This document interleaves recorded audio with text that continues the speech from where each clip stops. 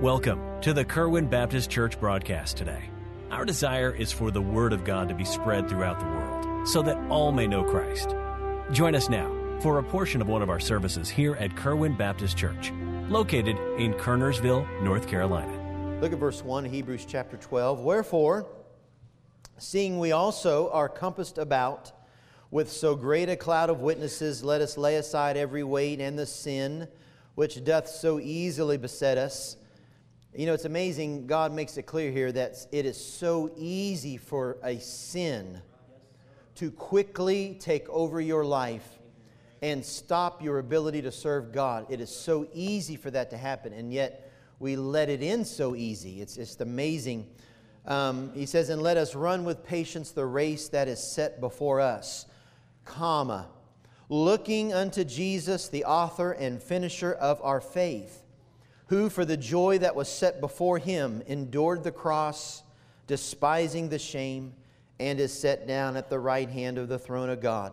For consider Him that endured such contradiction of sinners against Himself, lest ye be wearied and faint in your minds. And then we have this reminder in verse 4, we want to talk about how bad we've suffered. Verse 4, ye have not yet resisted unto blood, striving against sin as Jesus did, by the way. Looking unto Jesus. Lord, I pray You'd help us this morning. May this really help our daily walk with You and for You and in You. In Jesus' name we pray. Amen. The author of Hebrews, obviously, if you're kind of somewhat new to church or whatever, we don't know for sure who wrote the book of Hebrews. Many of us believe that Paul wrote the book of Hebrews, and we know other books that Paul wrote, and there's for many reasons we think this, his writing style and different things, but we don't know for sure. So we will refer to the author of Hebrews, but I do want you to understand that in Hebrews chapter 11, we have what is called the faith chapter. We've dug into that over the past few years a number of times. And in this chapter, we're given exemplary examples of faith. It goes from person to person to person and talks about their faith and all that they were able to do for the Lord. And by the way, we know what faith is, by the way. The Bible defines it for us. And faith is the substance of things hoped for, the evidence of things not seen. For us to say, my faith, or, when we talk about here in verse 2, looking unto Jesus, the author and finisher of our faith. That word faith means it's our system of beliefs. It literally is the set of belief system that controls our life, that dictates things in our life. That's what our faith is. And the word faith itself means it's something that we don't have in front of us yet, but it is something that we believe so strongly that we believe it's already happened as if it has happened, although it hasn't happened yet. Have I confused you yet? It means this, that I believe it has taken place and will take place, although it hasn't taken place yet. I believe God's promises are true and real and sure. And so my faith, let's look at me, folks. It's not just based on Jesus. My faith is Jesus. Now, in chapter 11, all these folks displayed faith. And why they are mentioned in this Hall of Faith chapter is because all of them spent their lives claiming promises that they never saw fulfilled. It means that they were fulfilled, but they didn't see them fulfilled on earth. They saw those things fulfilled when they reached home in heaven. And all of a sudden in chapter 12, we find in verse 1 the word wherefore. And that means everything that you've just been told, wherefore. In other words, that means this. So it begs to differ in verse 1 of chapter 12. It says we are compassed or compassed about with so great a cloud of witnesses. It means we're surrounded. In chapter 11, we're given all these wonderful individuals of faith out of God's Word. And then in chapter 12, it says, wherefore, or therefore, or because of that, seeing we are compassed or compassed about with such a great cloud of witnesses. Who are these witnesses? And we have this debate it's not a debate, but we have all kinds of options that we have thought of over the years. Who are these witnesses? And some people believe that these witnesses literally are folks in heaven. And we believe maybe loved ones that go on to heaven, that they're able to see certain things in our life. We don't know what that is, and we don't know if they are for sure, whatever the case might be. And I like to think that maybe, that my mom in heaven is able to see certain things, or maybe was even able to watch her own funeral service. I don't know that. I like to think that, but I don't have necessarily the guarantee of God's Word. But we do know of individuals that were in heaven that were able to witness some things on earth, but I don't know. Some people believe that these witnesses are basically people on earth. We're compassed and surrounded with people that are watching us, and because they're watching us, we need to lay aside every weight and the sin which stops us so easily, and we need to run with patience the race that God has chosen. Some believe that the witnesses that are mentioned in chapter 12 literally are all those that were mentioned in chapter 11. Because they mention all these people in chapter 11, and it goes right to verse 1, wherefore, seeing we are compassed about with so great a cloud of witnesses. In other words, all these individuals that were mentioned in verse 11. But I want you to understand before we can go further in verse 2, where we're heading this morning, I believe that that word witnesses means differently than we've always thought. Now, and I've shared this with you before, but I want to catch everybody up to speed, that I don't necessarily believe that it's one of these things that there's a whole bunch of people watching us. So we need to run with patience the race that is set before us. And by the way, I don't understand why we have to be such a great example to people that are in heaven. They're already in heaven. If you think about it, we really need to be an example to those around us. If the witnesses are in heaven, why do we need to run the race for them? We're not running it for them. This word witnesses doesn't mean that they're watching us, I believe. I believe that word witnesses means those that have watched Jesus. In other words, we are compassed about with a great cloud of individuals that are now in heaven, that have seen that God's promises are true. They are witness to the fact that everything that Jesus claimed is real. There is a heaven, and there is a home there, and Jesus is there. And we have witnesses that we're compassed about with that have watched and see that Jesus is true and real.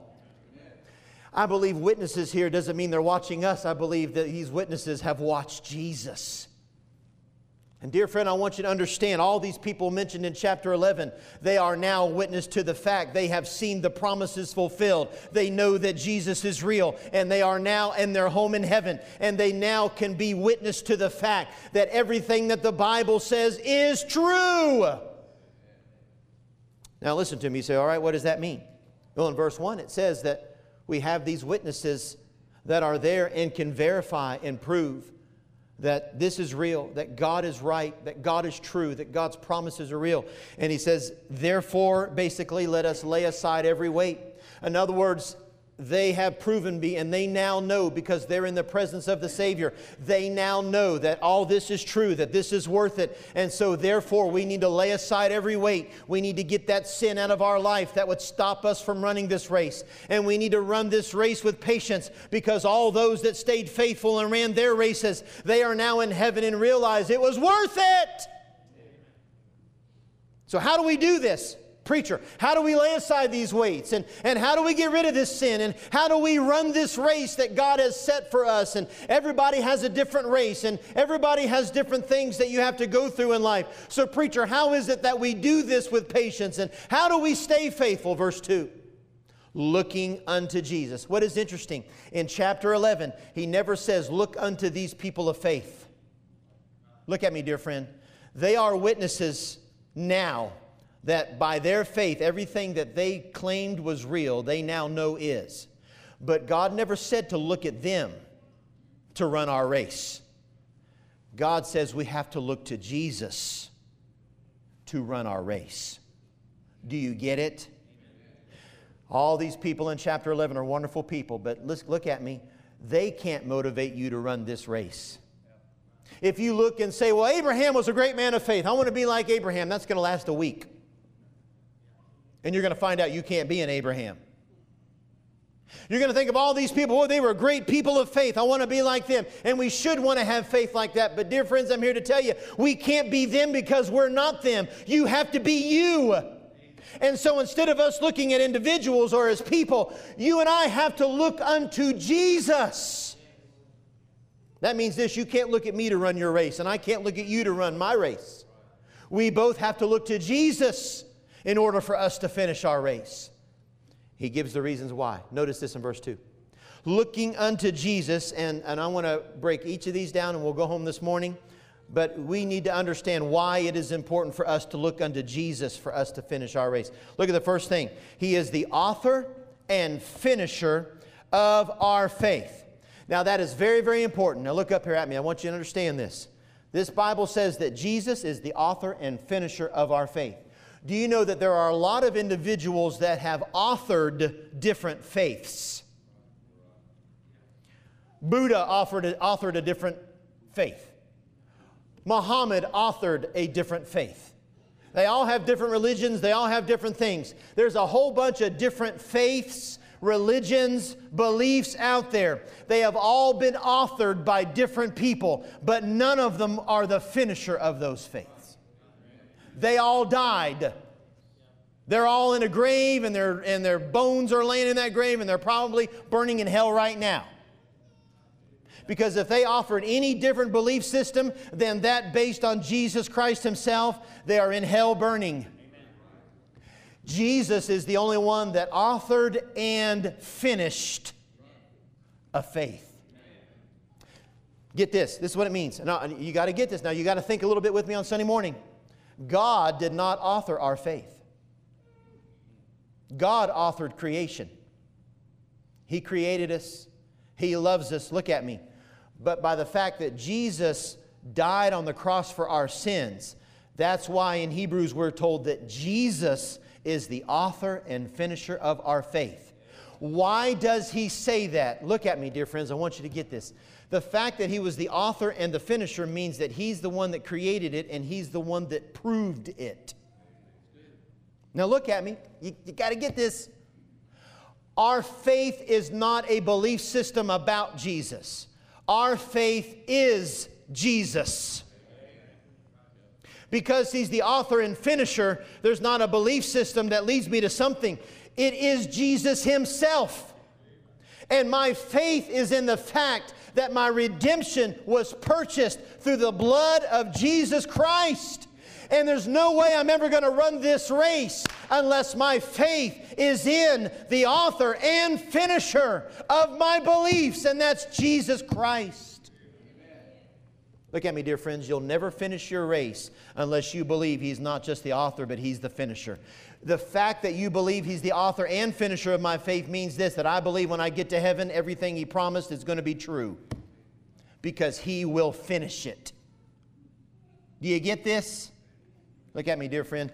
Author means He makes promises. Finisher means He keeps them. And He has kept every one.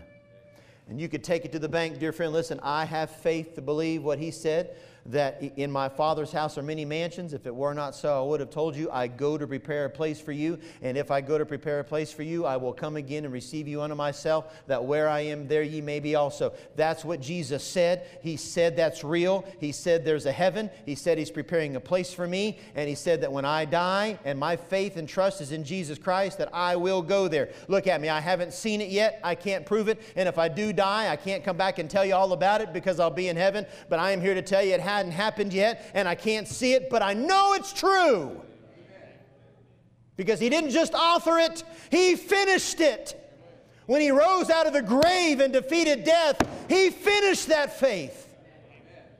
Notice the second thing. He said, you'll never run your race until you get a grip on that. Notice the second thing. He says, looking unto Jesus, the author and finisher of our faith, who for the joy that was set before Him endured the cross. Notice that. The joy that was set before Him. Preacher, what does that mean? Now this is the one probably, this is a little anticlimactic because we got some other things after this, but this was my favorite. This is what just blew me away in a sense, and maybe I'm the only one, because sometimes you got to be at a certain area in your life and maybe go through certain things, and some things mean more to you than, I don't know. But listen to this. For the joy that was set before Him. That word set means it was placed securely. Now, what was the joy that was set before him? What was his joy? Are you looking at me? It was us. The reason he was able, look at me folks, to endure the cross was because he kept his focus on the thing that brought him joy. And the thing that brought him joy was the fact that he was going to be able to offer and purchase redemption for you and me. He loved us so much that what got him through the suffering was thinking of us. And yet, while here on earth, the people he was thinking of ridiculed, and they're the ones that put him on the cross. And yet, they're the very ones he thought of that helped him make it through the suffering. It doesn't make sense, does it? Listen to me. I want you to get this. He was motivated to endure his suffering by thinking of us. He endured it by disciplining himself to focus on us instead of what was going on around him. He was being scourged. He was being beaten. He was being spit upon. He was being ridiculed. He was being crucified. All these things he went through. What got him through that? He focused on us. Now, what does that mean to me, preacher? Why does it say, look unto Jesus for that? Look at me. Get this. The cross that the Father made Jesus bear, Jesus got through it by thinking of us. The way you and I get through the cross we have to bear is by thinking of Jesus. We were the joy He set before Him. He must be the joy that we set before us. That's how we get through the race. We got to look at what Jesus did. And what Jesus did, He made it through by keeping the joy in front of Him. We were His joy. Look at me. He must be our joy.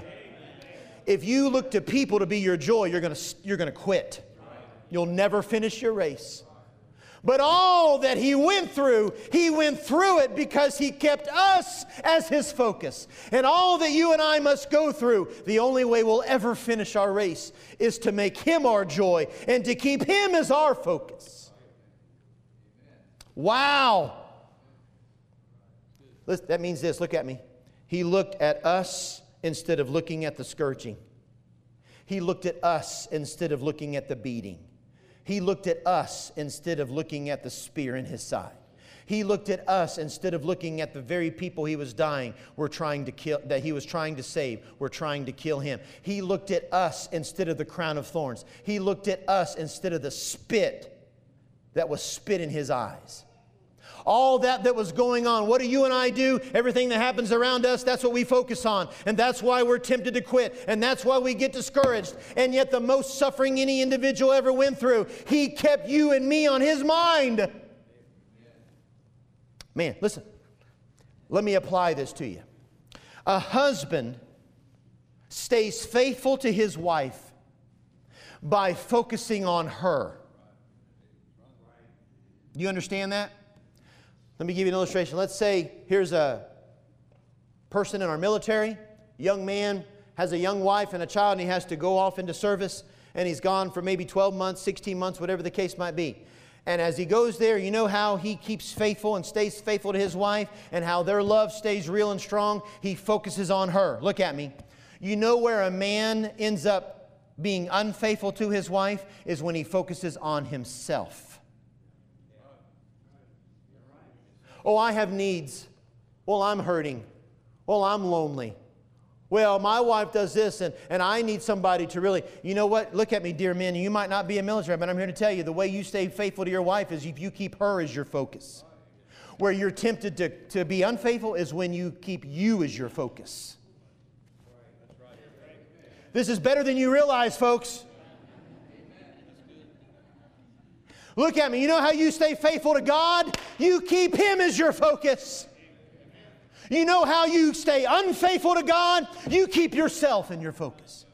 You say, well, I've had it rough, and I got all this happen to me, and this isn't fair, and all these things I've been through. You're just asking for trouble. If Jesus had done that, we'd have never been saved, because He never would have finished the cross. But He kept us set before Him. And dear friends, you're never going to run your race. You're never going to finish. And we're never going to be what we should be unless we keep Jesus as our focus. The joy that was set before Him. I want you to notice this next thing. He endured the cross. I find interesting here in Hebrews, the author mentions two obstacles for Jesus to go from being the author and finisher of our faith to being set down at the right hand of the throne of God. There's two obstacles. The first one is the cross. And he says that you've got to look unto Jesus, folks, because He endured the cross. Now, what got me really excited about this one was the fact that this word endured is the Greek word hupomeno. Sounds like an interesting word, doesn't it? Aren't you glad we use English and not Greek? And like, do I have to hupomeno another service at church?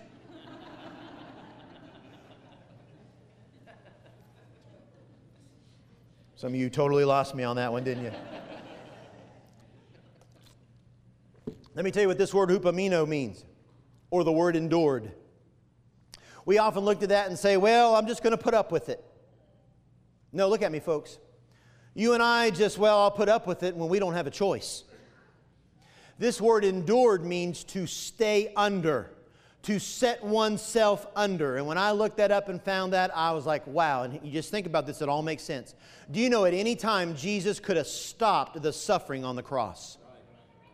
He could have called 10,000 angels. He could have called 100,000 angels. He could have called 100 million angels. He could call anything He wanted. He could have stopped it at any time. Why? Because He was bigger than the cross. He was greater than the cross. And He could have stopped that at any time. But He chose to keep Himself under the cross.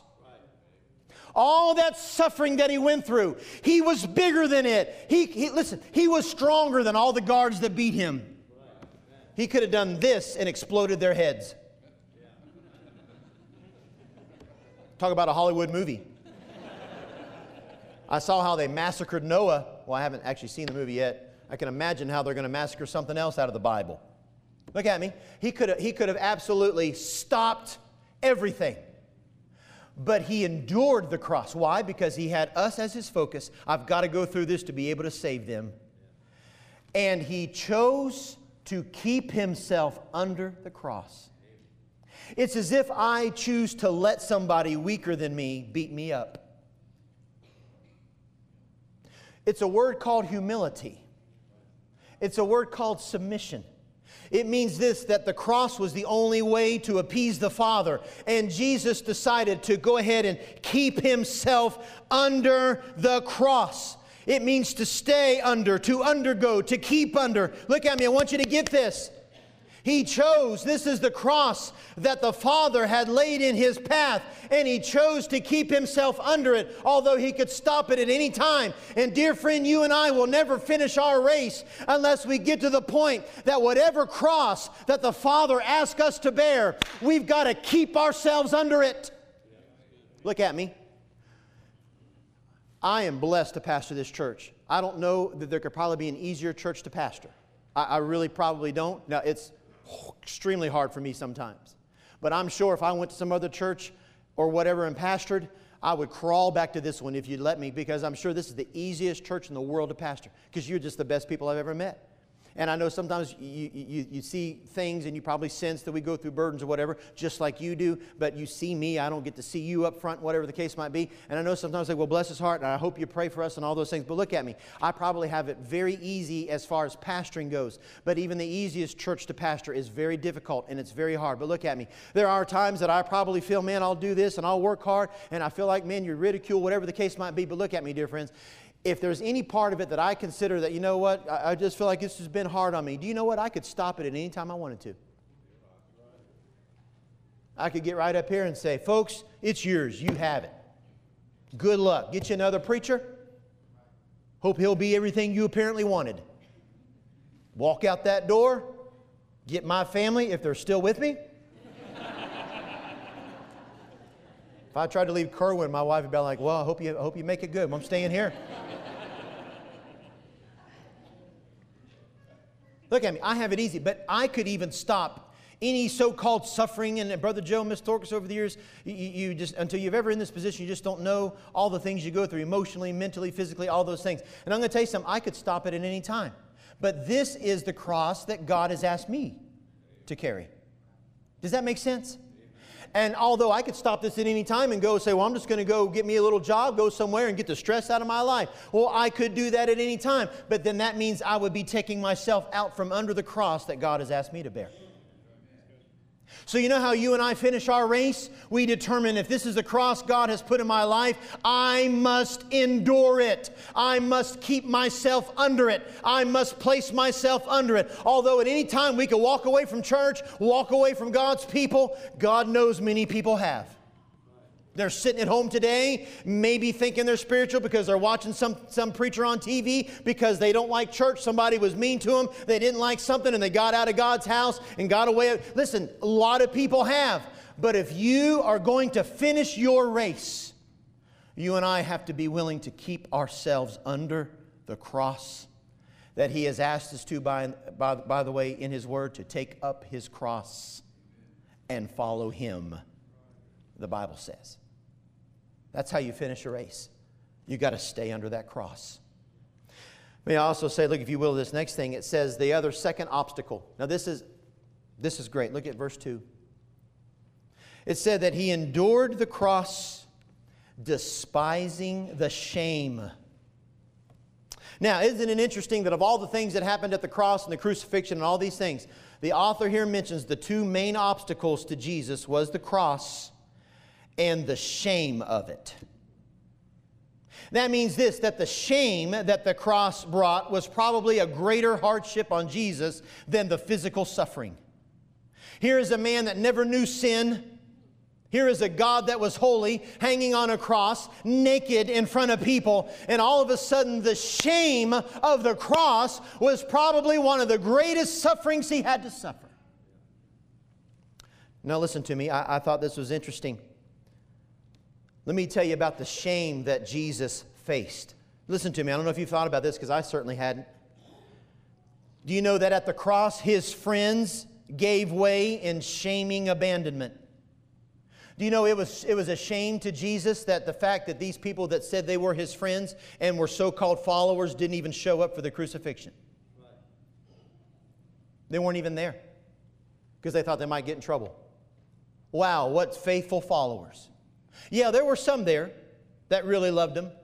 But here's all these people He's dying for, and He shows up at the crucifixion, and the majority of His followers didn't even show up.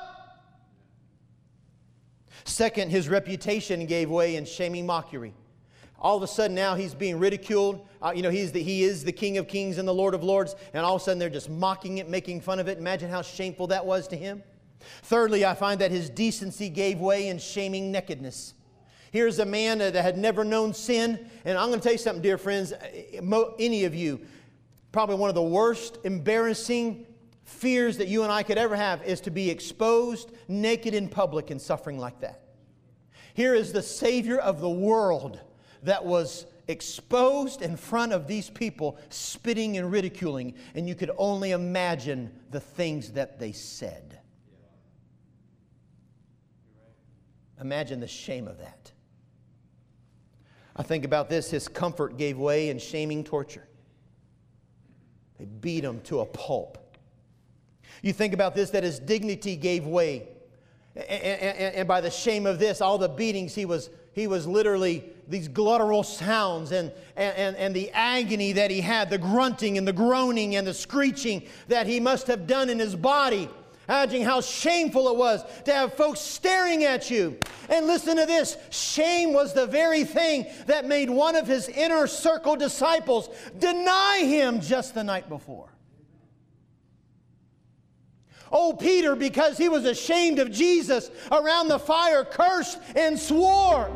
Thank you for listening today. We hope you received a blessing from our broadcast.